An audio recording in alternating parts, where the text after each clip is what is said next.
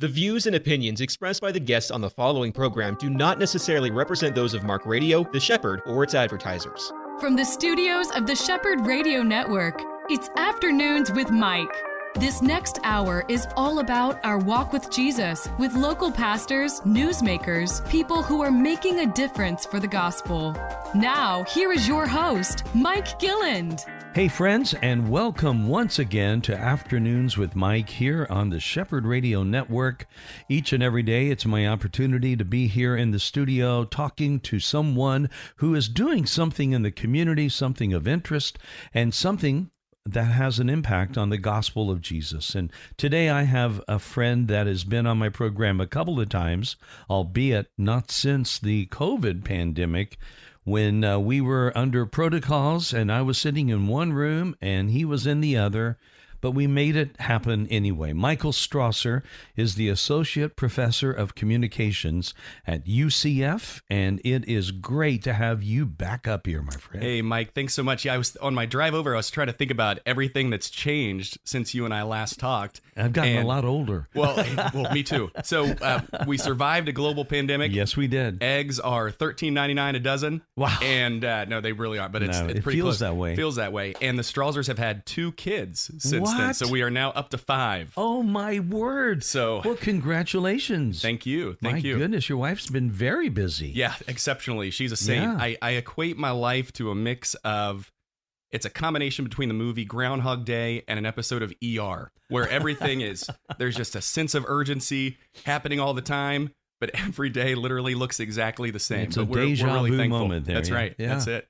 Oh, So, that's just great, Mike. Yeah, I remember those days, and what I do remember when I think back was that sense that all of us had of like, we don't know what's going to happen here. That's we right. don't know what's going to happen, let's say, in our culture, because restaurants were shutting down because they couldn't even really make it.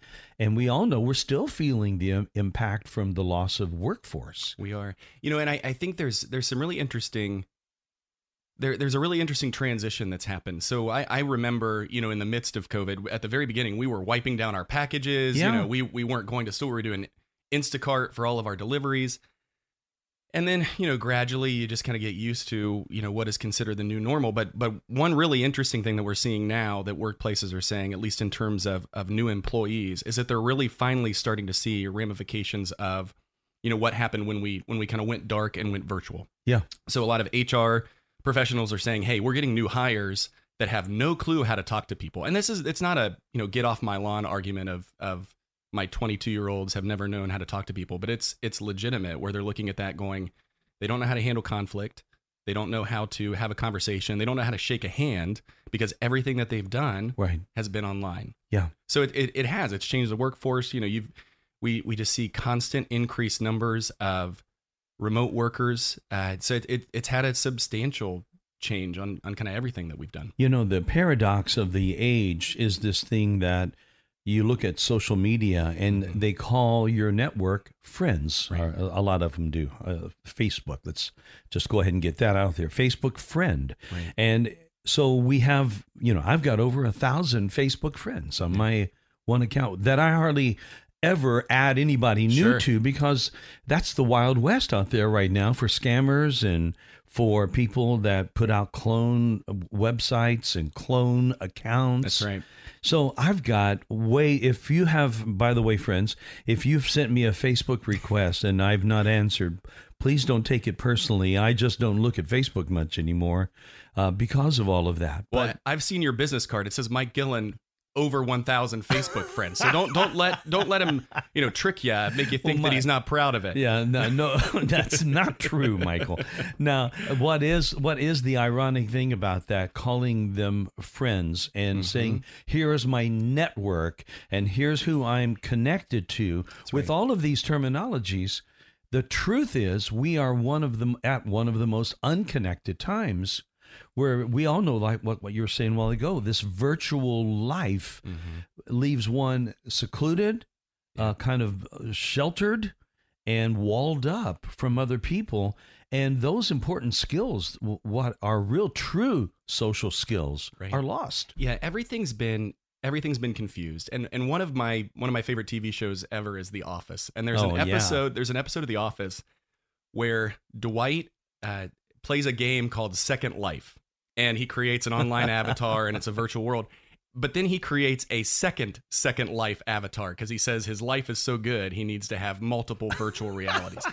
And we can look back on that now and laugh. Yes. And today, though, I'm looking at it going, oh my goodness, like we're kind of there where we're seeing these virtual communities, virtual realities that for many have transcended their actual reality. Yeah. And it impacts relationships. I think it impacts our perception of humanity in general. Like, what makes us human? How do we define relationships today? It's distorted, I think, especially even compared to what we are called to do in Scripture with the one another's. Like, what is that supposed to look like online when you never see your Facebook friends? You never see them. You're never really there. That's right. You don't get the feedback that happens when you're face to face and you're needing to stand either in a crowd, if you're going to be one who talks to people, or if you're one-on-one in an office scenario.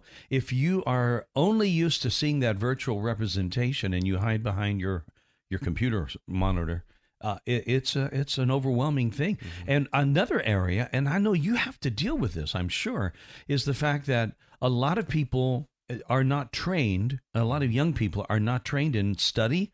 They're not trained in research. Their only one answer to finding out of something they don't know is to go to Google. That's right. And I think a lot of the role of the educator has changed to information literacy, because the reality is you are bombarded constantly with information that is not accurate from many different sources, right? Yeah. And so how do you actually step back and go, well, what is true?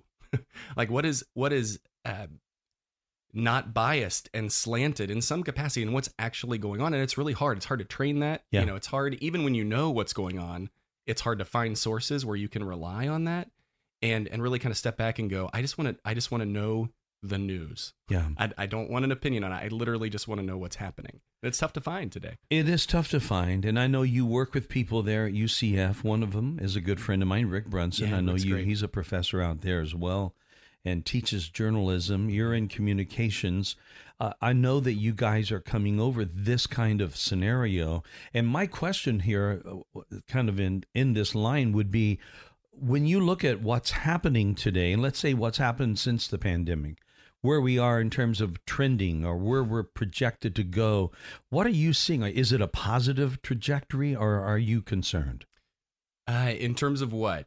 In terms of people. Okay. Yeah. Let me just get specific. In terms of how our culture is going to, let's say, survive the moment, our workforce. Are you optimistic about the workforce that's coming out of college? Because that's what college professors do. I mean, you're training people to go into the work world. That's right. With a job, with an education. Are you optimistic, or are you a bit concerned? So I think it's a little bit of both, and I think that it's important to remember that we've seen issues before like this. So it's not, in some ways what we're experiencing is blatantly unique, but there's also nothing new under the sun. So we've dealt with this before. I think where I'm encouraged is that in terms of technical skill, a lot of my students can do things not only that I could never do, but if I tried, would take me hours and hours upon weeks to try to figure out what's going on. And so there is an innate kind of digital perspective there where they kind of step back and they have a set of technical skills, I think, that are, somewhat common to them just because of the world that they've grown up in. The flip side, though, is that it's concerning when you're now seeing a lot of other outlets that can perform these technical skills. So, AI, ChatGPT, a lot of things that, that we're seeing. And now I'm looking at my students saying, okay, well, it's not just enough that you can do this. Like, if you actually want to do well and get promoted and get a raise and do all of these different things, like, you have to know how to talk to people, and you have to be winsome, and you have to work hard, and you have to be professional. Yeah. And I think that's part of where the disconnect has happened. So, but again, it's nothing new, but I think that there is a reality there where it's different today just because of expectations of everyone involved. So I'm encouraged because I think that they are capable of a lot more probably than they think they are. But I am discouraged because I definitely see some trends in terms of just relationship building and interaction and connection that I didn't necessarily have to worry about even 5 years ago. Mm-hmm. Now, the big buzz that we're all hearing about on news and even some officials exhibiting, maybe even the people who put this technology together, that's called AI. Mm-hmm. I mean, you mentioned it already, ChatGPT. Now, this is something that's being talked about a lot. It was the subject matter for the first segment of Al Mohler's briefing on Friday, and he talked about it and how that artificial intelligence is not the same as natural intelligence. It's not human intelligence. Right.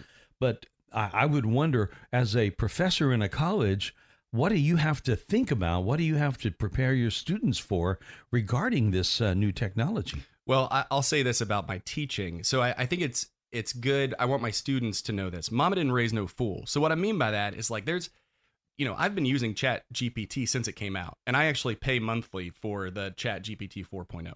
And because it legitimately helps me with projects. And I think it's important with chat to remember, I'm sure some people would disagree with me. I'm not an expert on this, but I would not consider Chat GPT itself to be artificial intelligence. So it's an algorithm. It's an information collector and distributor. So in many ways, it's almost like Google on hyperdrive compared to something that would be creating a video or, even replicating a radio show. So it's a little bit different for me.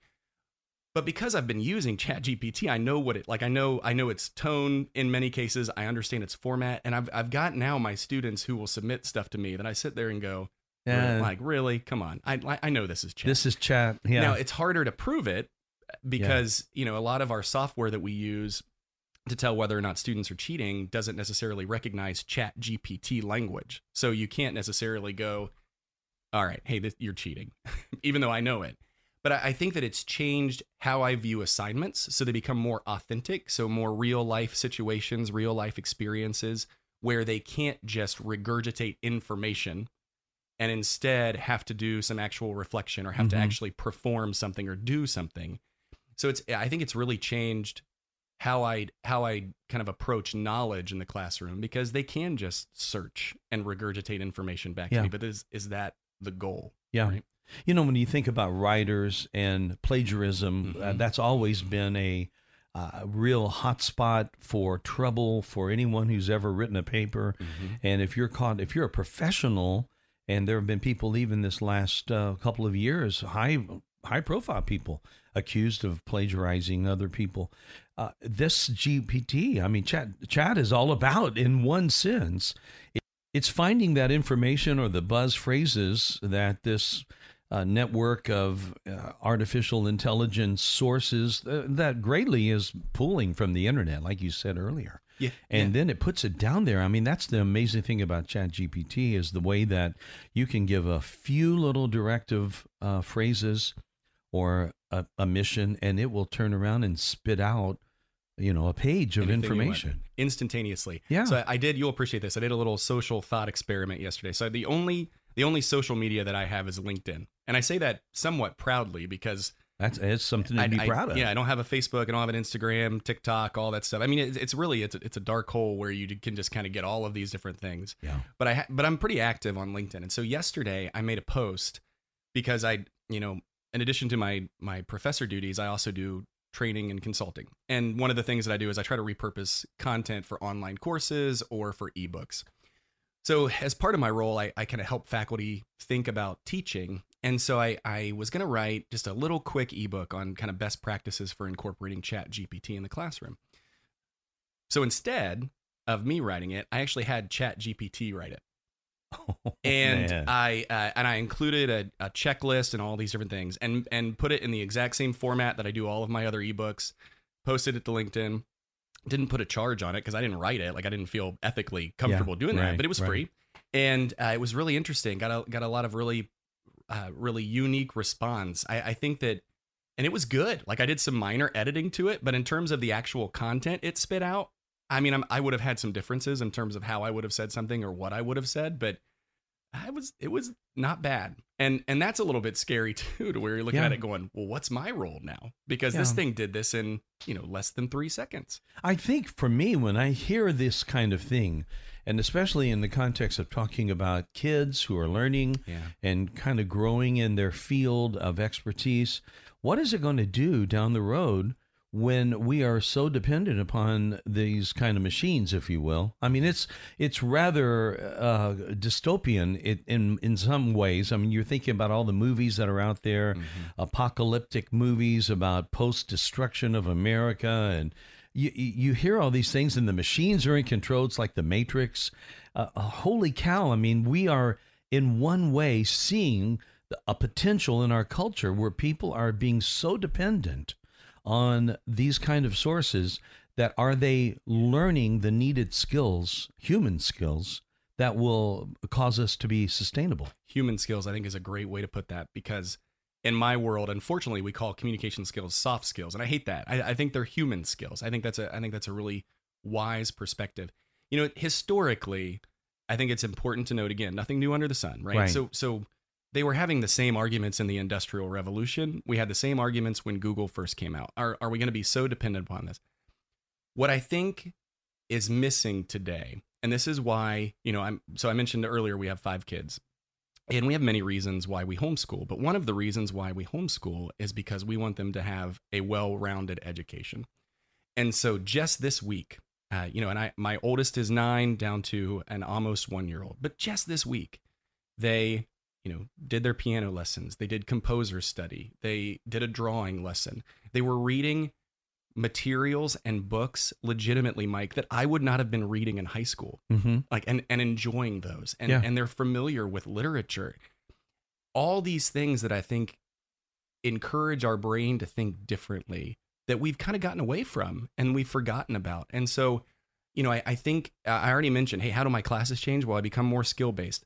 At my heart and at my core, I wish that I could do a little bit less of that, to be honest with you, and go back to what does it look like to actually build, a toolkit and a repository of knowledge to where you're a lifelong learner, you're thinking critically, you're reasoning, you're enjoying what you're learning, and turning all of that into, now I'm prepared, I can learn the technical skills. But I have a good base that allows me to kind of think a little bit differently than a lot of other people that I'm going up against in terms of these, unique jobs. You've been a professional educator for a number of years, and you work again in colleges. Do you get from your peers, from your colleagues, pushback because of the fact that you've enrolled your own kids not in the public school system, but you homeschool them? Well, I think my family as a whole is relatively countercultural. So you don't see a lot of families anymore with 5 kids. That's right. You don't see a lot of families that homeschool, although it has gotten, we've seen an increase, especially since the pandemic. They became homeschoolers whether they wanted to or not. That's right. So you started to see a lot of families go, hey, we can do this. I think, I don't necessarily receive a lot of pushback from my colleagues, but I do think that they think, some of them think we're weird. And I get that. I understand that. But I don't necessarily think that they're looking at it going, how dare you? I think that a lot of people have a misconception of kind of what homeschooling is and how it works, and that influences, kind of how they engage with families that do homeschool. All right, we're going to carry this topic on the other side of the break. I love this. Michael Strawser is my guest. He is the Associate Professor of Communication at UCF. I'll be right back. Pastors and financial leaders, do you need expert accounting or tax help? Do you have payroll or 1099 questions? Do you need a ministry expert to help you acquire real estate for your next project? If the answer is yes, yes, and yes, visit petraworldwide.org. Petra Worldwide has been strengthening ministries to transform humanity since 2007. Visit petraworldwide.org or call 855-481-9095. Palm Beach Atlantic University Orlando offers 3 distinct areas of study: an evening Master's of Science in Clinical Mental Health Counseling, an evening Bachelor's of Science in Human Services, and our new daytime Bachelor's of Science in Nursing. All of our courses are offered at our beautiful campus on Millennia Boulevard. For more information or to schedule a tour, call 844-PBA-ORLANDO. That's 844-PBA-ORLANDO. Back in the studio with me today is Michael Strawser, Associate Professor at UCF. He is in the Communications Department. And I know that's a wide and varied field for study. I was a communications major after I changed majors in college. I went that direction because originally I was going to be a teacher. Oh, there you go. And I got into the school system in my freshman year. They had a class that kind of was aimed at weeding out people that weren't going to finish and stay in education because they were having a lot of people go 4 years to get their teaching certificate. And then decide to... And only to find out they don't like teaching. Yep. Or they don't like the public school system. Yep. And that's exactly what happened to me. I thought, this is not going to work. Yeah, I was a communications major because I like to talk. That's what I always told people. Had no clue what I wanted to do, was undecided for a long time, and then finally just said, all right, I like to talk. Let's see what this does. I don't know if you remember this from our last time. I used to do radio in college. Yeah, I do remember that. I had a morning show, Morning Momentum, with Johnny B and the Straws. And and as a college sophomore, I'm up every day, That's at awesome. 4:45 a.m. to prep for this radio show. But, it's served me well. I think that at times I consider myself to be a generalist in a good way, and at times a generalist in a bad way, to where people go, with training and consulting especially, well, what can you help me with? And I go, well, a lot of different stuff. And they'll go, okay, well, specifically. And I'll go, it's a great question. Well, and then I'll list off a few things. But yeah, it's definitely different than I did it and when you did it in terms of what we're trying to prepare students to do and think about. In my class that I was taking, which was a speech course initially, sure. And the reason I ended up going in communications was my professor for that course pulled me aside one day, and I don't know if he was just through hearing me talk to other people, or if I had actually said something to him that I didn't even remember saying, but he could pick up the fact that I was not happy in my major. Yeah. And he pulled me aside and he goes, I really think you could make it in broadcasting. I really think you should consider a career in broadcasting. And I said, what? What does that look like? What could I do? And that turned out to be, as you can only imagine, a pretty formidable hour for me as he kind of walked through. Absolutely. And what we were doing, to your point, what we were doing at that stage of the game, what he was doing was he was preparing people for a career in radio and television. Now, he himself was a TV program director at the CBS affiliate. And that's how we all knew him. We thought it was pretty cool that this guy that we all watched on the news was our speech teacher. Yeah.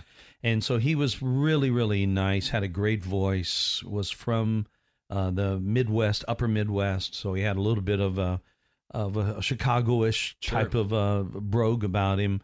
But he was awesome, and he would do the weather at night often. And back then, you didn't have meteorologists doing the weather. You had announcers. Yep. And so he really felt, based on watching me stand up and give speeches, that I had an opportunity to do this. And so I said yes, and we kind of went into this thing together. 1 year from then, I changed all my classes, and now I'm a sophomore, and I'm going into that second semester, and he invited me to become a teacher's aide. Ah, great. So I got to actually get college credit. Oh, that's awesome. For teaching radio production. That's great.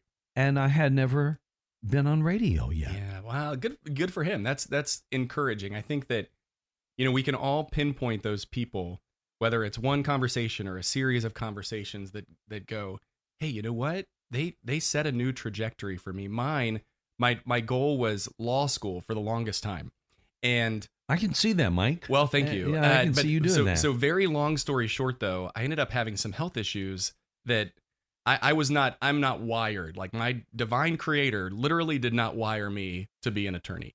And I was actually interning at a church in the town where I went to college. And my advisor from college said, hey, I need an adjunct professor. Have you ever thought about teaching? I need somebody to teach public speaking. And I said, well, what my grade was. And I tell my students this all the time, I got a C- in public speaking. I said, you sure you want me to teach it? And he goes, yeah, I do. I think you'd be great. And I said, well, how much does it pay? And he told me, and I said, well, that's not enough, but I'm broke, so let's do it. Yeah, that's right. And, now I'm looking at that, 15 years later, and it was that one conversation that put me into a classroom, and I loved it. And I don't know where I would be right now if not for that particular conversation, that nudging. Well, you have that opportunity to be that person, to be that provider, if you will, of that conversation with a lot of people. And I think the key is we never know. I mean, honestly, his name was Brod, was what his air name was, B-R-O-D. Brod did not know that I would even say yes to it. Yeah. And I'm sure that your students, that you go there, they look at you. You're an affable, you're friendly, you're entertaining. You're that kind of guy. I'm sure they like having you there. But when it comes down to these major decisions, a lot of these kids, again, we've already talked about how the fact that they're really not that comfortable in social settings. So they might not even be comfortable sitting and having a deep conversation about their future with a professor like you. Yeah, it's a really good reminder, and hopefully this is encouraging to your listeners. But I think I've been thinking a lot about identity lately, because I think one of the themes of Scripture that we see is God sets aside a people for Himself that are identified with Him. Yeah, and union with Christ becomes this people group, this people's identity, right? And I think culturally, we hear a lot of talk about identity. I think everyone's searching for identity. Yeah, What is a revolution right now? Who am I? Yeah. We've seen that pattern in Scripture where God draws out a people for Himself. They identify then with that Creator. I think it's interesting though, because my wife and I joke about this. I'm encroaching on 40, so I'm probably having some midlife crisis moments. Hopefully they're mild. But I even told her the other day. I said, I just remember I had big dreams, right? I was going to change the world, and thankfully, she looked at me and she goes, "Yeah, you are, every day in your home." That's right. And every day in your classroom. And I think that we need to kind of take a step back holistically and think about the fact that we need to shrink our influence. Like, this even goes back to the social media conversation.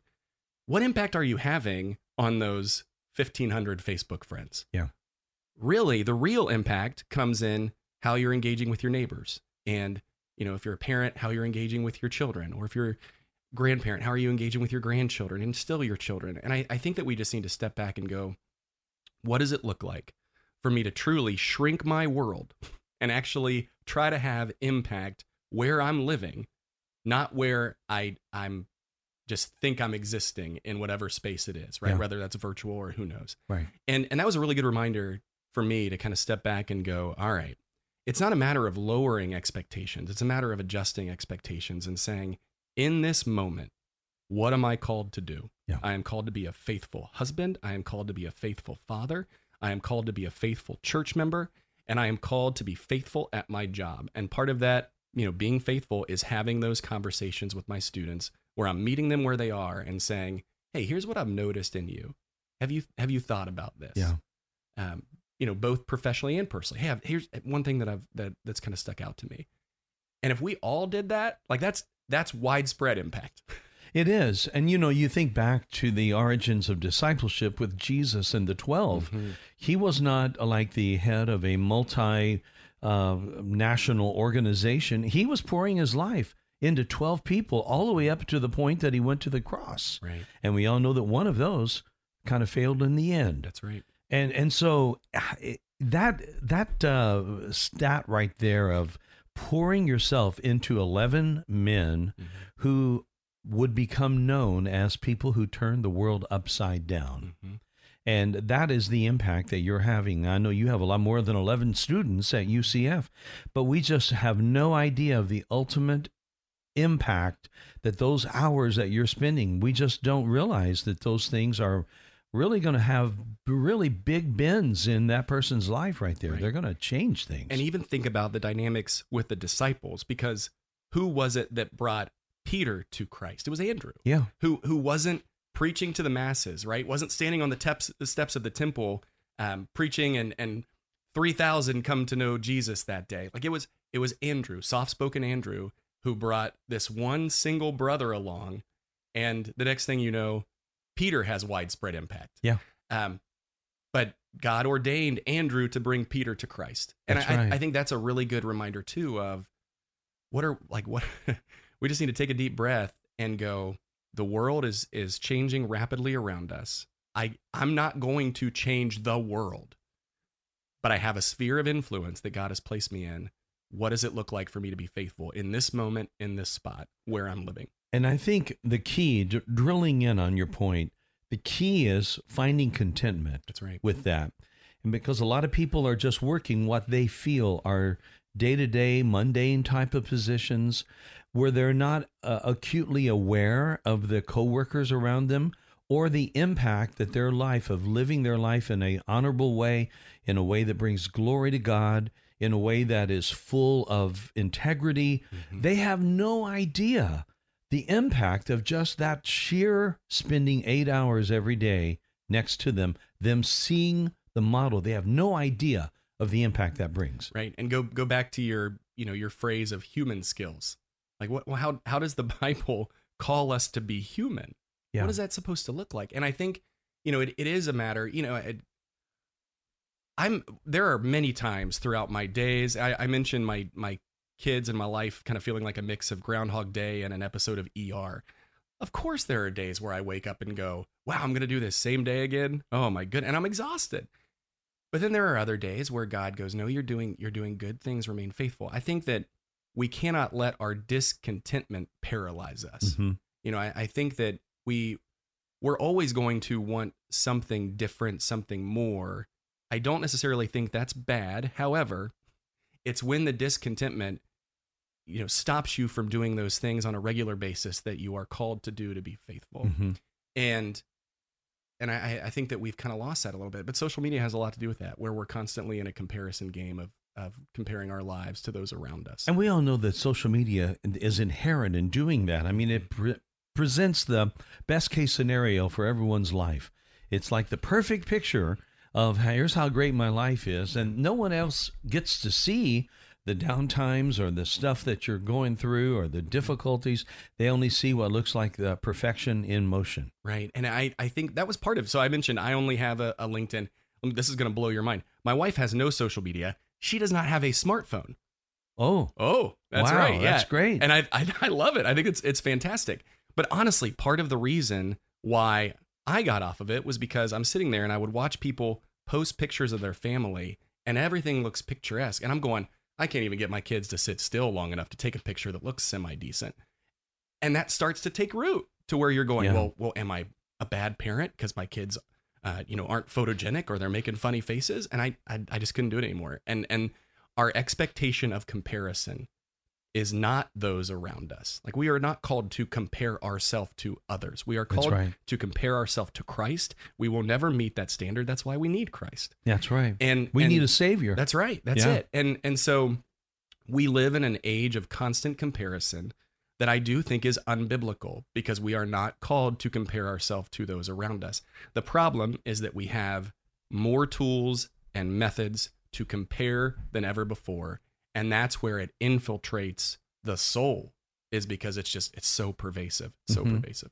Wow. I love this. You guys at UCF and the other schools that are in our listening area in Gainesville, my friends at UF, and all of the schools in between, they all have this one thing in common. They are working to prepare young people for a future station in life. Mm-hmm. That's the terminology that Webster used back in that day. That was the idea of education, was to prepare young people for their future station in life. And we are looking at today, I think, a lot of young people that have lost that vision. They've lost the way, and they've also lost the opportunity of having heard that from people who are over them. Yeah, you hear a lot of employers loudly lament the fact that their young employees are not loyal. And data backs that up. So, it used to be, as in a decade ago, that you would have someone leave a job every 3 to 5 years. Mike, we're now seeing people leave careers every 3 to 5 years, not leave jobs. I'm talking switch entire careers. Yeah. So, it's as if you were driving a car and then you decided to buy a boat. Not that you're driving a car and you decide to drive a different car. So I think there's a reality here to where we have lost that semblance of professional loyalty.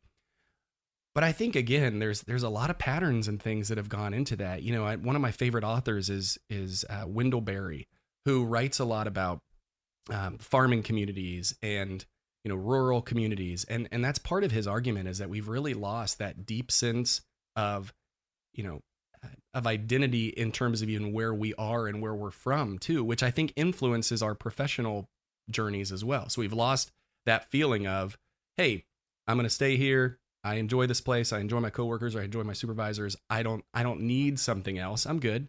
And we've really lost that. And I think our students have really lost that too. I agree. Michael Strawser is my guest. Well, one quick question before we take a break, because we're just about up to one. When you look at this world in which we're living right now, with this whole issue of lostness and kids coming in, they're often coming to school to get just this basic degree, and they call it, I'm getting all my requirements out of the way. Are you seeing people come to understand what they would like to do and feeling like that is doable? So one thing that actually is a really interesting trend, and I'm okay with this to a certain extent.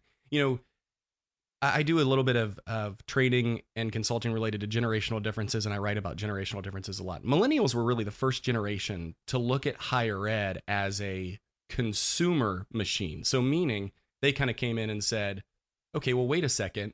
I kind of want to change the game a little bit. You're telling me what I want to do, but I'm going to have a little bit more agency in that. The Gen Zers, so those who came after millennials, kind of have taken that a little bit more so. And we're actually starting to see students that are going, I don't necessarily fit within these degree requirements. I want to build my own, because I have I've seen that too. I have a very specific idea of what I want to do. I'm cool with that, to be honest with you. Like, I think it makes some sense. And there's a reasonable argument to be made for why we can create a buffet of courses and look at students and say, hey, what do you want to do? Mm-hmm. And let's prepare you to do that. Now, you run the risk, like there's a lot of challenges with that. You run the risk of it being the wild, wild west. But I do think that there's benefit in looking at a student who does have a trajectory and go, I'll help you get there, even though it might look a little bit different.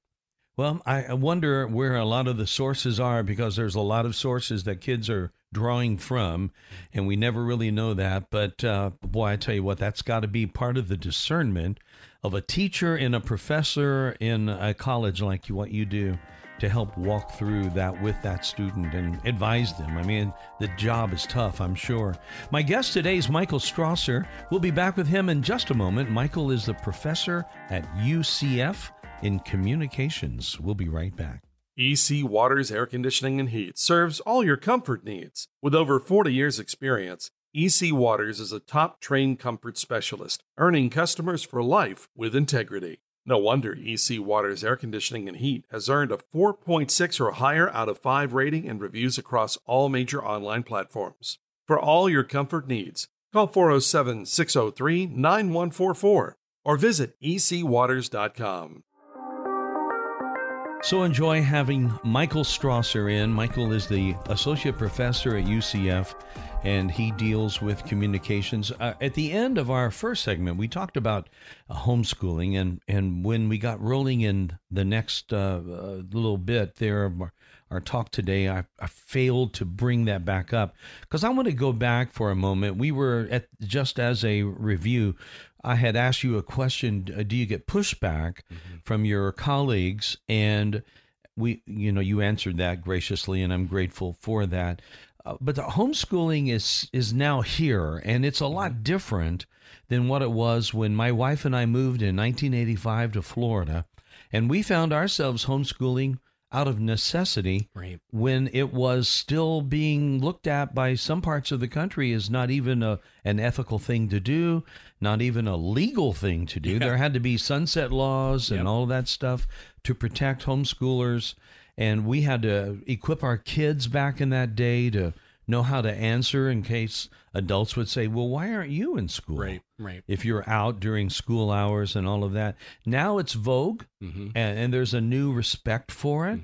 And yet we know that not everybody can or should do that. But I mean, I'd like for that not to be the case. I believe they could do it. But what would you encourage people, you as a homeschool dad and your wife with 5 kids? Now, a lot of people would look at that and they get tired even hearing you describe it. Yeah, they do. So what advice would you give people who might be considering that? Maybe even at the start of this school year, it's going rough already, and they are saying, I wonder if I should ever do that. Yeah, the worst looks we get are in Costco because I let my kids sprint the aisles. And sometimes dad gets a little lax and I let them sprint the aisles, even if there are people in the aisles. And I've got my 9-year-old using, motorized scooters as a hurdle, and my 3-year-old ducking and diving. So we get a lot of looks. The Strawsers make our presence felt no matter where we go. But I think in terms of the encouragement, I think first it's important to step back and go, why do you want to homeschool in the first place? And what's, you mentioned it is vogue, it is popular, it's hip and trendy.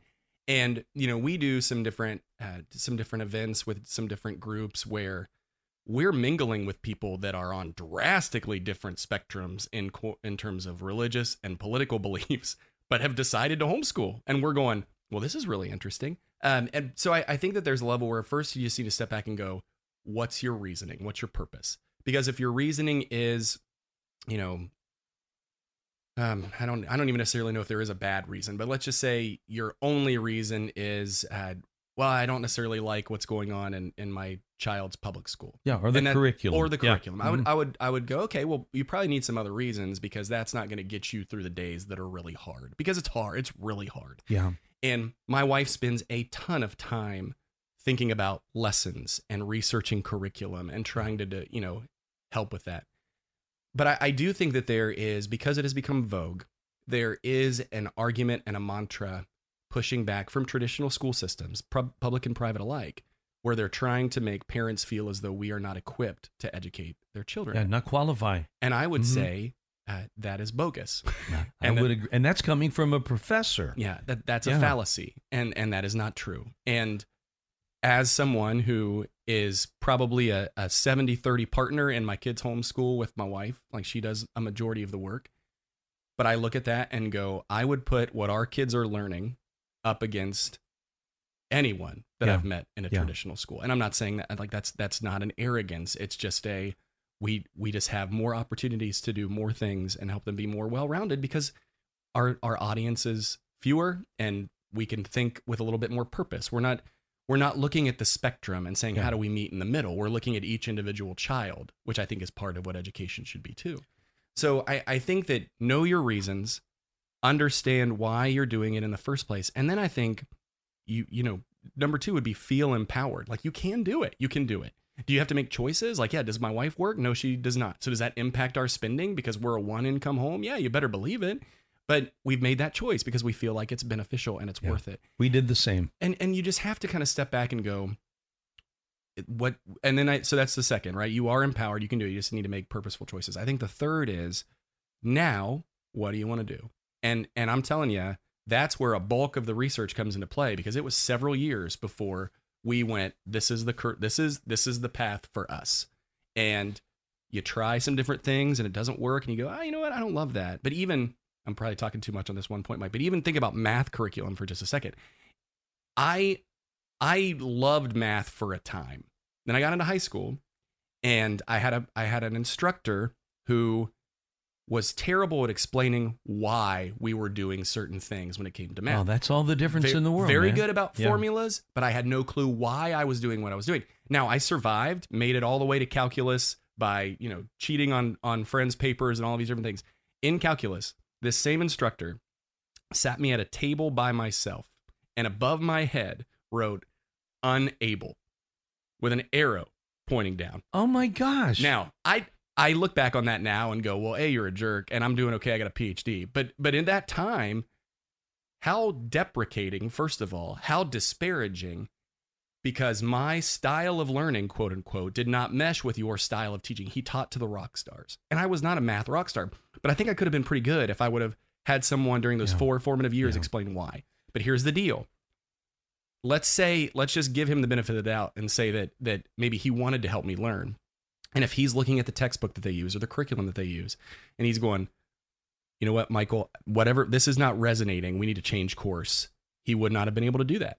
So in some ways, I might have been lost anyway.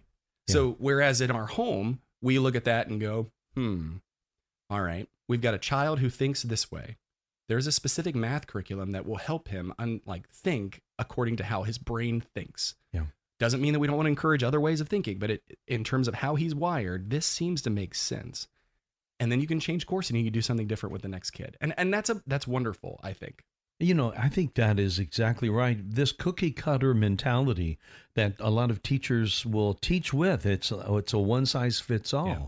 And we know that all are not the same size. Yeah. I mean, it doesn't work that way. People have different capacities. People have different styles of learning, like you said, and you cannot just exude one form or one type of training on 30 kids in a classroom. Yeah. And I know some of your auditorium classrooms that you would have probably taught before have a ton of people in them. Right. Yeah. There's courses at UCF that are upwards of 1,200.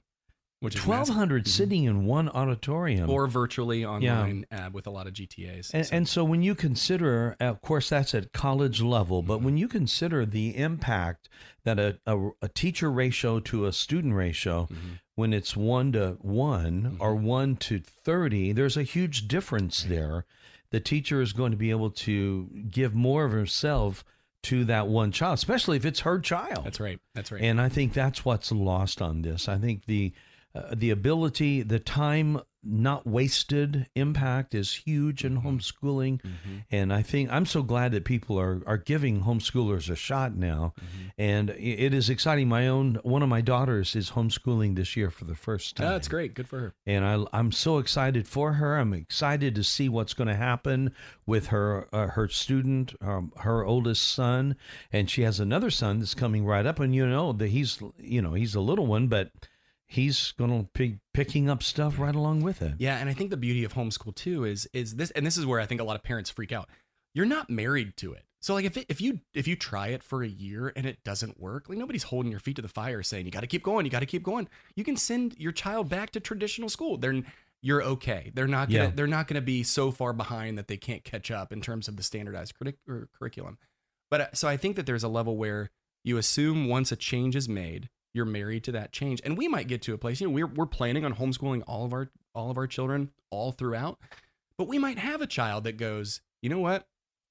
Traditional quote unquote school is probably a better fit for them. Let's do it. So I just think you just have to kind of step back, and everybody, I think collectively on many things, we all just need to take a deep breath and kind of not feel like the weight of the world is on our shoulders and just kind of go, okay, let me have just a minute to think without just making a rash decision, and let me just realize that it's going to be okay. So what does it look like for me?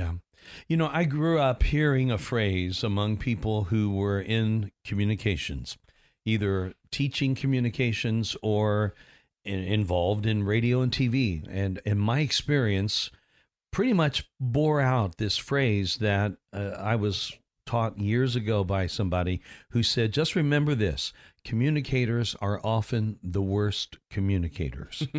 And I found that to be true. I mean, a lot of my bosses, when I would be in different radio or TV stations, they were only after one thing, and that was either ratings. When I was a TV weather guy, holy cow, I did not like that job at all, because I felt like everything that I did was after the almighty dollar, after those ratings points. Do you find that still to be the case today? A lot of people think that communicators, what you do professionally, often are not very good at reaching the heart of communication. Well, that's a tough one to answer, because I think it is so individualized and depends on the person. But I do think collectively, so I kind of railed on those young employees, right? But let's step back and think about it for just a second. My mamaw has a Facebook. How is that not impacting how she communicates on a regular basis? So I think that collectively, as a society, we probably have a distorted perspective on what communication is in general. And so, there is the other mantra is those who can't do teach, right? And so communication professors get it from both sides, because those who supposedly are professional communicators who can't communicate, and those who can't do teach. So we're kind of right in the middle of the storm. But I think it's so individualized, and I think our expectations collectively have changed so drastically in terms of what we anticipate from others. But I think that there's no magic elixir. It's not rocket science. We want to be heard and listened to. We want to engage others with empathy and understanding. And I think at the end of the day too, we want to have clear expectations. Like I don't necessarily, it's not rocket science, but I think doing that becomes the rocket science because it's hard to do. Stephen Covey said one time that people spend 80% of their life doing what they only need to do 20% of their life. Yeah. And the kind of the context of what he was talking about was how that people talk, they need to listen more than they talk. That would be the gist of what he was saying. Our kids today in our colleges, are they good listeners? I don't know if I can maybe count on two hands people who I would legitimately think are good listeners. And I wouldn't include myself on that. Like, I don't necessarily think I am a good listener, because there's a level with listening where your end goal is not listening to then be heard. It's listening to understand. Mm-hmm. And I think, again, collectively, we've kind of lost that mantra. But as you think about communication curriculum in higher ed, we don't necessarily spend a lot of time talking about listening itself and kind of what can we do to become a better listener, or how can we actually engage in these steps? Like, part of listening is paraphrasing and repeating back. Hey, I heard this. Is this what you're saying? Or actively listening as opposed to passively listening.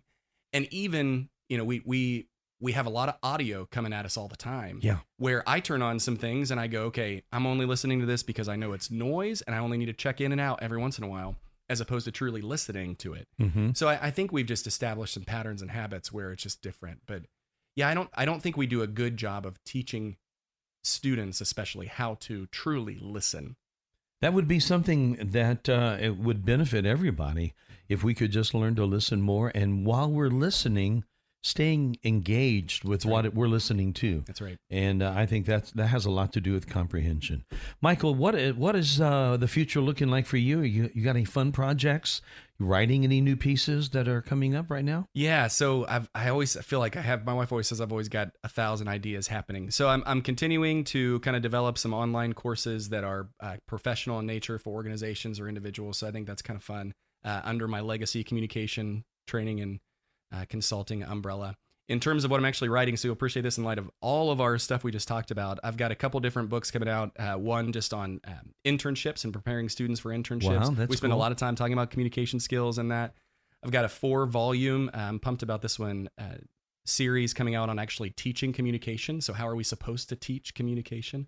And then hopefully, once I can find the time, have a business and professional textbook coming out too. So a lot of different stuff. Who needs sleep? Who needs sleep, Mike? Who needs sleep? Yeah, who needs sleep? That's you don't. You need time. Well, I do, but I don't get enough. So I'd kill for a 28-hour day. Oh my goodness. Michael Strawser, the professor, my guest today. Thank you for being with me today and talking about all of this. It's so interesting, man. Yeah, well, thanks for having me, Mike. Anytime. So I appreciate you inviting me. Can't wait for you to come back. This is Afternoons with Mike. Thanks for being with us. We'll see you next time right here on The Shepherd.